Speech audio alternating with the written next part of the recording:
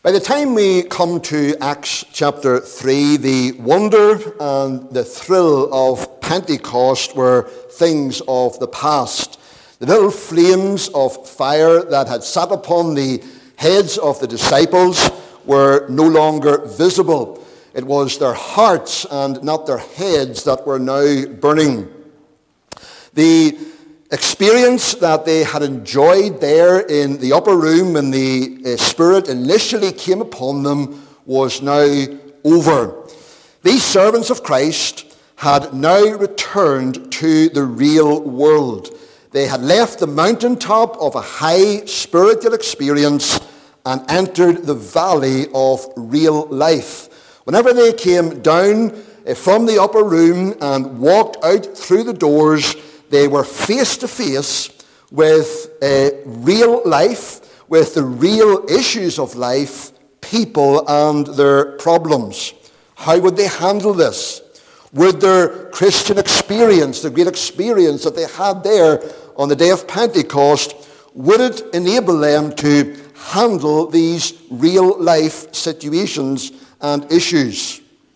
Told here that Peter and John are going up to the temple at the hour of prayer. This was at 9 o'clock in the morning, about a half an hour after the morning sacrifices. And it was seen that Peter and John deliberately waited until the sacrifices were over, because they were no longer trusting in those sacrifices that were being offered there in the temple. But rather their faith and their trust was now in the all-sufficient sacrifice of Christ.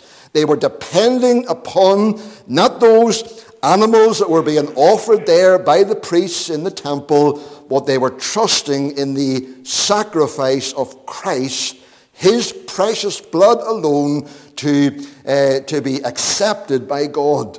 And dear friend, in the meeting tonight, that is the only way that you as an individual will ever be accepted by God, ever be reconciled to God, and ever know his favor and his blessing and enter someday into his heaven. It's only if your faith and your trust and your dependence is upon the sacrifice of Christ alone. Not in yourself, not in any good that you might think that you do, but in the sacrifice of Christ alone. I wonder tonight, can you honestly say and do you honestly know that your faith and trust is in the sacrifice of Christ alone?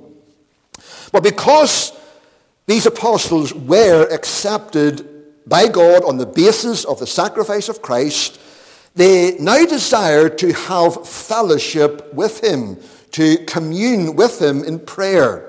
And so that is why we find them here going up to the temple at the hour of prayer. They wanted to commune with the risen, exalted Christ. They realized that without Christ, they could do absolutely nothing. They were absolutely dependent upon him. And that's really what prayer is, friends. And it's why we should give prayer the utmost priority in our lives and in the life of our church.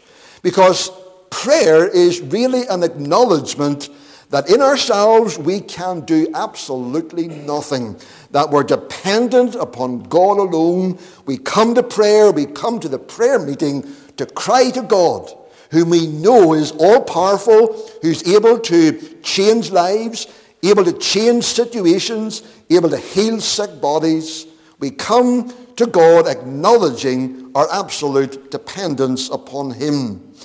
Peter and John realized that they needed to continually cast themselves upon the Lord. So this is why we find them here going up to the temple at the hour of prayer.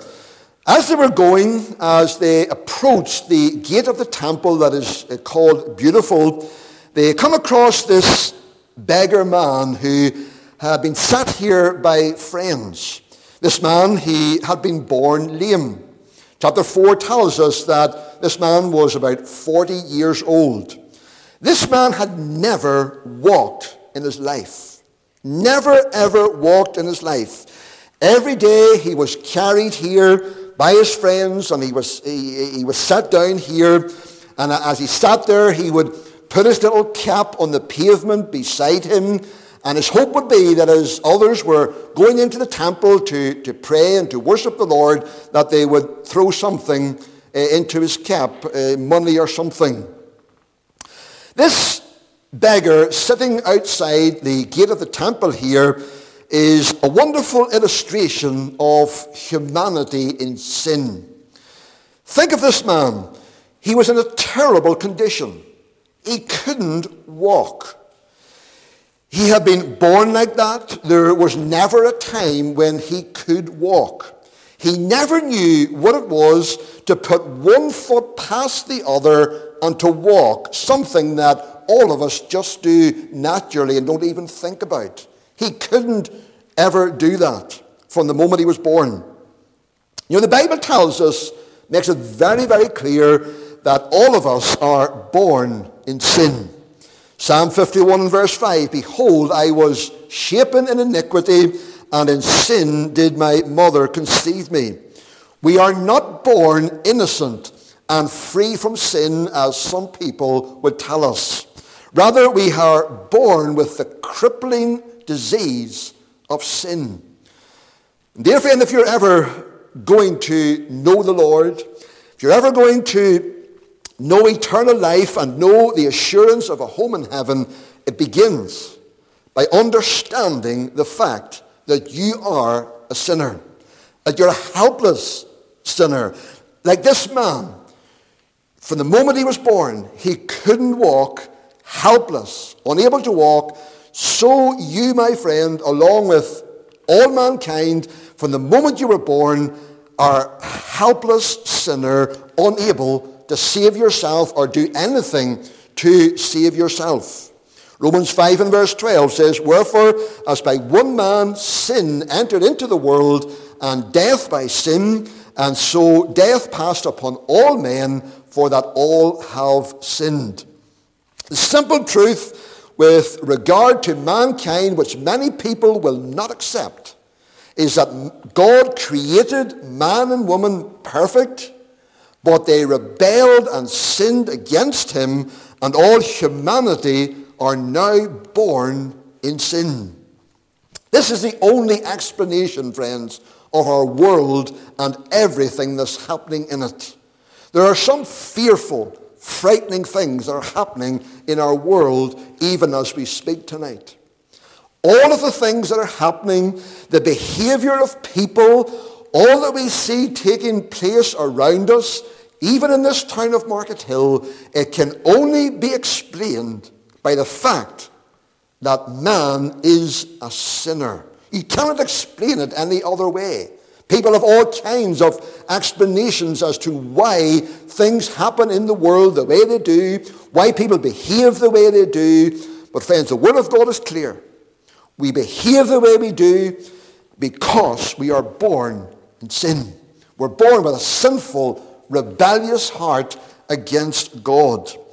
And sin has the effect on us of paralyzing us, leaving us in a helpless condition. Just like this paralyzed man here, lying at the gate of the temple, he was helpless. He was unable to do anything. He was unable to get up and to walk or to help himself. Of course, there were some things that he could do. For example, he could talk about politics. He could discuss current affairs. He could give his opinion on how we can help the world and its problems, just like so many people can do today. He could even hold out his hand. But there's one thing he could not do. He could not get up and walk. He was absolutely helpless. He couldn't help himself, or he couldn't help anyone else around him. He was paralyzed. And that is a picture of the state of humanity. We are helpless sinners. Helpless sinners. We're born with this crippling disease called sin. It leaves us in a totally helpless condition. We are unable to save ourselves from that sin or anyone else. Think about how sin paralyzes us. We are paralyzed when it comes to knowing God. We cannot of ourselves come to know God. Job 11 verse 7, it says, "Canst thou by searching find out God?" People have been able to search and find out many things. Some great inventions have been discovered by man searching and coming to a knowledge of those things. But no one has ever, of themselves, been able to search for and to find God and to come to know him.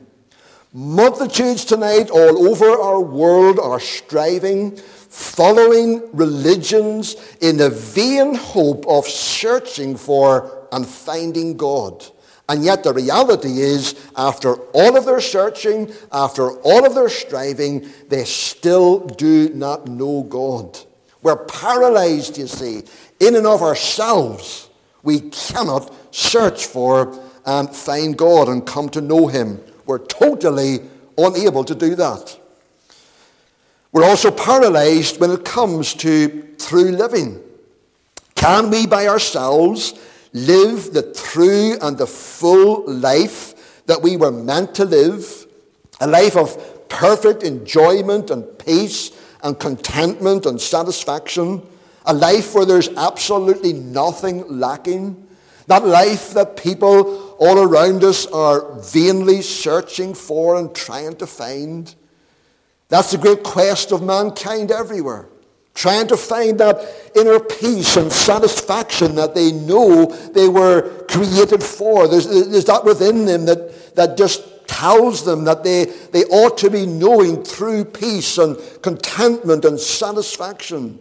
And yet it always seems to elude them. They cannot ever find it. That life that Adam and Eve knew there in paradise at the beginning, when they were first created. Can we by our own efforts find and live such a life? No, we can't. We are paralyzed when it comes to true living. We're also paralyzed when it comes to conquering the devil and temptation and sin. Can anyone face temptation, the power of temptation to sin, and always defeat and overcome it and never sin? When we do something wrong and bring great misery upon ourselves, can we by our own efforts succeed in never repeating that wrong? If we're honest tonight, we will have to say that we can't. Someone has said we are in the grip of some dread paralysis that holds us down and that cripples us. Sin paralyzes us, friends.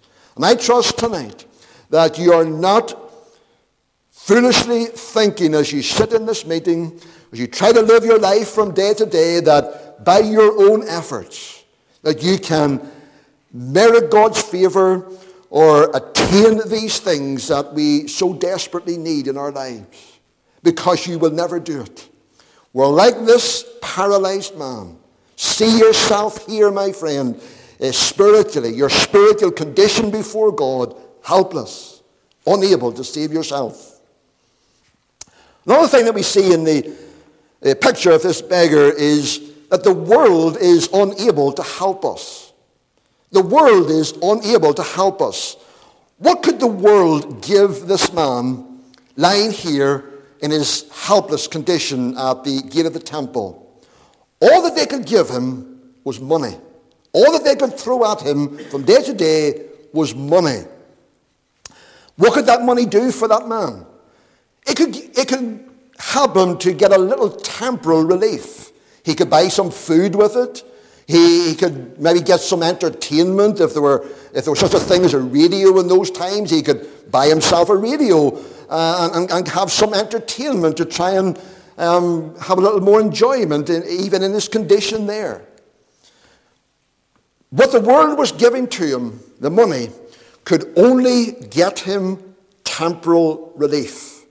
What it could not do for him was that it could not meet his real need. And what was the real need of this man? His real need was that he could not get up and walk. That was his real problem. And all of this money that people were throwing at him from day to day could never ever solve that need that he had. You know, whenever we look at the world tonight, it has much to offer us. Politicians have much to offer us. We know all about that every time an election comes up. They're offering us so much. Education can offer us so much. There's so many things that you can get educated on in these days. Places of entertainment. All of these things, like the money that these people were giving to this man day after day, these things can give us some temporal relief. But when it comes to our greatest need, our ultimate need, none of these things can do anything for us. We are in a paralyzed, helpless condition spiritually. We are cut off and separated from God, and a vital, living relationship with him that will last for eternity. And all that the world has to offer us is absolutely useless to meet that need, that ultimate need of being reconciled to God, knowing our sins forgiven, knowing what it is to live with God in heaven forever. Money will never, ever meet that need for us. What did this lame man need? Think about it. What he needed was life put into those dead limbs of his. That's what he needed. Life put into his feet and his ankles. That was his real need. Not a little temporary relief that would help him a little more, to be a little more comfortable. What he really needed was life imparted to those limbs of his so that he could get up and walk again. And friends, that's exactly what Peter and John were able to give him. Look carefully at Peter's reply here. He spoke this famous phrase, "Silver and gold have I none." I don't have some temporal relief for you, Peter was saying. Don't look to me to give you what all of these other people who are passing by you every day can give you. That is a little temporary relief, a little money to give you some temporary help. And friends, that's where our message to the world really begins. That's where the gospel begins. We don't have silver and gold. We don't have a mere temporal remedy for people's needs, for helpless, paralyzed sinners, people who cannot save themselves. We don't have mere temporal reliefs to offer to them. We don't offer them politics to take care of their social needs. That's not our calling. That's the government's job to take care of that. That's not what we offer. Neither do we offer them music and entertainment to merely give them a good feeling and to help them to feel better. Because we mentioned this morning. Sadly, some churches have merely turned into places of entertainment where people come to have a little emotional uplift. Friends, that's not what the gospel is about. That's not what the church has to offer men and women who are paralyzed in their sin. You can give them a little temporary relief. You can give them a little bit of emotional uplift, and they can still go to hell and be lost. Neither do we offer them psychological treatment that will help them mentally to deal with their problems.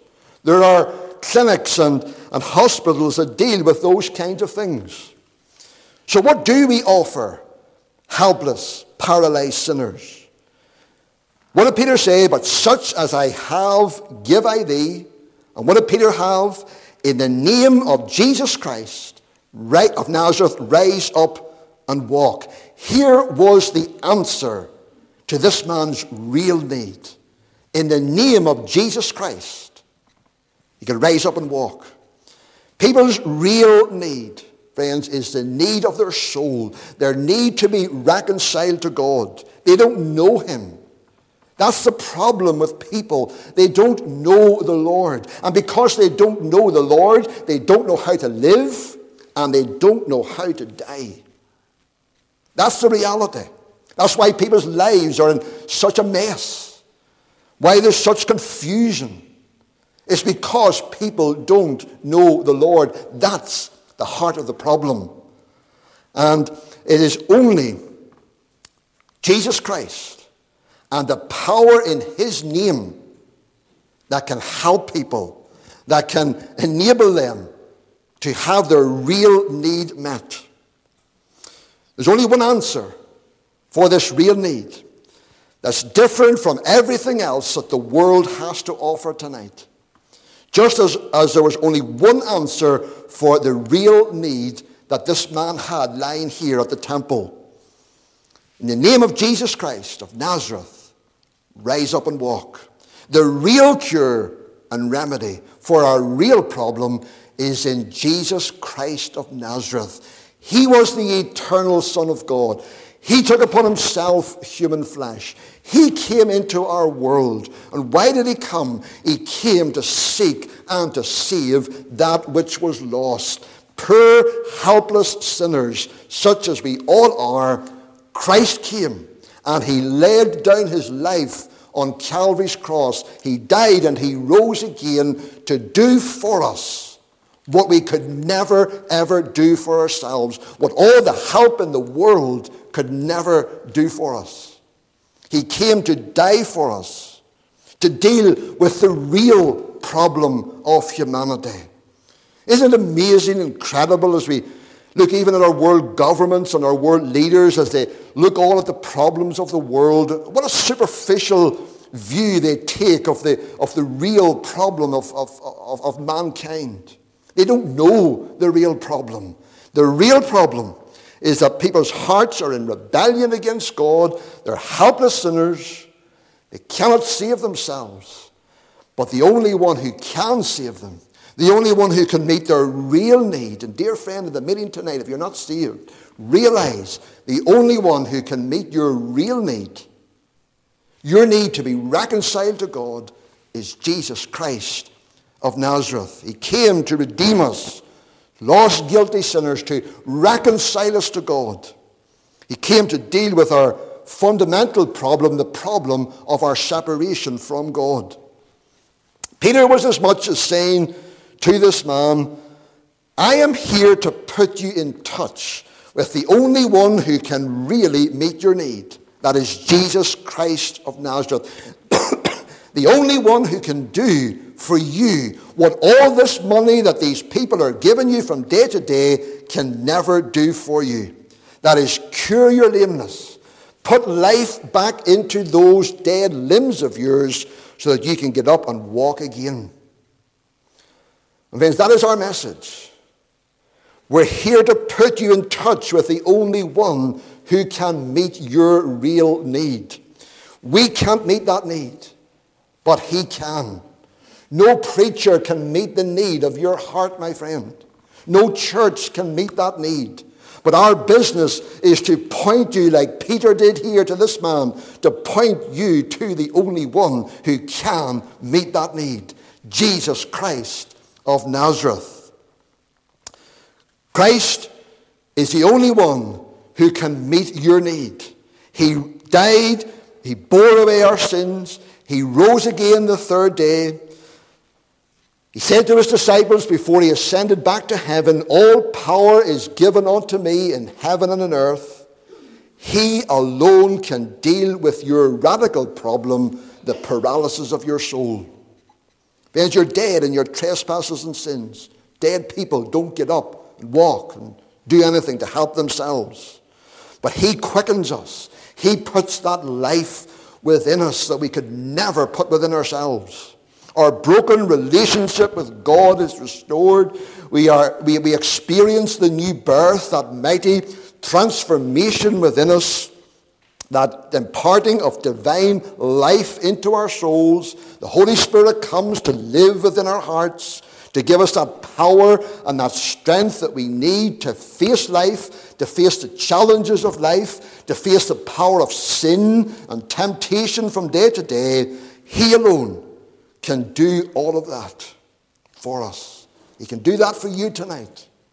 He's the only Savior. He's a powerful Savior. He's able to save you. Peter took this man by the hand and he lifted him up. You see, it was Christ lifting this man up and restoring him through Peter. And what was the result? Verse 7. The second part of verse 7, it says, and immediately his feet and ankle bones received strength. And he, leaping up, stood and walked and entered with them into the temple, walking and leaping and praising God. Friends, this is what the gospel does. The gospel immediately imparts life to dead sinners. And dear sinner friend, if you will but look to Christ tonight, you can receive that life that you so desperately need. This is what Christ is able to do for you, to immediately give you new and divine life, abundant life. He's able to give you the knowledge that your sins are forgiven, that you are reconciled to God, that your old life of enslavement to sin and sinful lusts and habits, that is gone. The paralysis was gone for this man. He was now able to live a full life. He was able to do all that a healthy man could do. Why? Because the power of Jesus Christ of Nazareth put life into those dead limbs. He could get up and walk again and experience a full and a healthy life. Dear friend, if you will but come to Christ tonight, look to this wonderful Savior that we're seeking to point you to. You too can receive that abundant life. Life through life. Not the empty life that the world has to offer, but through life. A life of fellowship and communion with God, knowing that your soul is reconciled to Him, knowing with all assurance that one day you'll live with Him forever. Friends, that's what the gospel is able to do for you. There was one condition for this man. Peter said to him in verse 4, look on us. Now, Peter was not saying, look at us, we are some great and wonderful people. No, he wasn't saying that. What he was saying was, we are not ordinary men, like all of these other men and people who are passing by you here and throwing their money into your cap. What he was saying was, we are the apostles of Christ. We are the ones whom he has commissioned to go and to preach his gospel, to proclaim the power that's in his name. You must pay attention to what we are saying. We're not here bringing our own message or our own ideas. We're here as the apostles of Christ, and because he has commissioned us, we can say to you, in the name of Jesus Christ of Nazareth, rise up and walk. And so, my friend, tonight, as we bring this meeting to a close, you need to listen to the message that we are bringing to you. Because we're not bringing to you our own ideas, what we think is right, or what we think that you need. But we're bringing to you the message that Christ has told us to deliver to you. The message which tells us that we cannot save ourselves. It's not in anything we do, what our church can do for us, but it's in the name of Jesus Christ, by the power of Jesus Christ, because he alone has laid down his life for sinners. He alone died in your place, took the punishment you deserve. He alone can save you and set you free. What was this man's response? It says he gave heed unto them. That can be translated as he directed and held his mind toward them. Is that what you're doing with the gospel that's being preached from this pulpit week after week as you sit under its sound and its message? Are you directing and holding your mind toward that message? In other words, are you thinking seriously upon the message of the gospel? It's a serious matter to hear the gospel time and time again, and to never ever sit down and to really consider, this applies to me. I'm a sinner. I can't save myself. I'm in danger of being lost. Christ died for me. I need to look by faith to him. Is that what you're going to do with the gospel tonight? I trust by the grace of God, it's my prayer, that you will, as this man did to Peter here, give heed unto him. Give heed to the message of the gospel, friends. It's the only message that can save you, because it tells of an all-powerful Savior who's able to save all who call upon him. Will you call upon him tonight? Will you consider these important issues and call upon the Savior? Receive life from his hand. Let's close by singing 245. 245 on the page 275. There's life for a look at the crucified one. There is life at this moment for thee. Then look, sinner, look unto him and be saved, unto him who was nailed to the tree. We'll sing just the first three verses of this hymn, number 245, verses 1 to 3.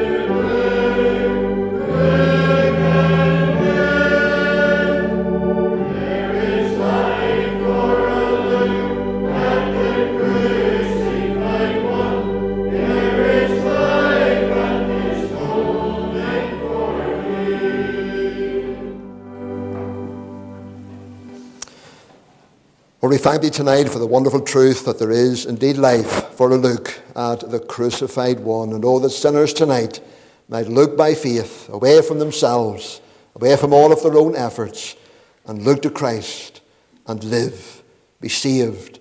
Lord, bless thy truth. We thank thee for the gospel. Thank thee for an all-powerful Saviour. And believe the need of sinners in thy great hands. Speak on while the voice of man is silent, and draw to thyself, we pray, in Christ's lovely name. Amen.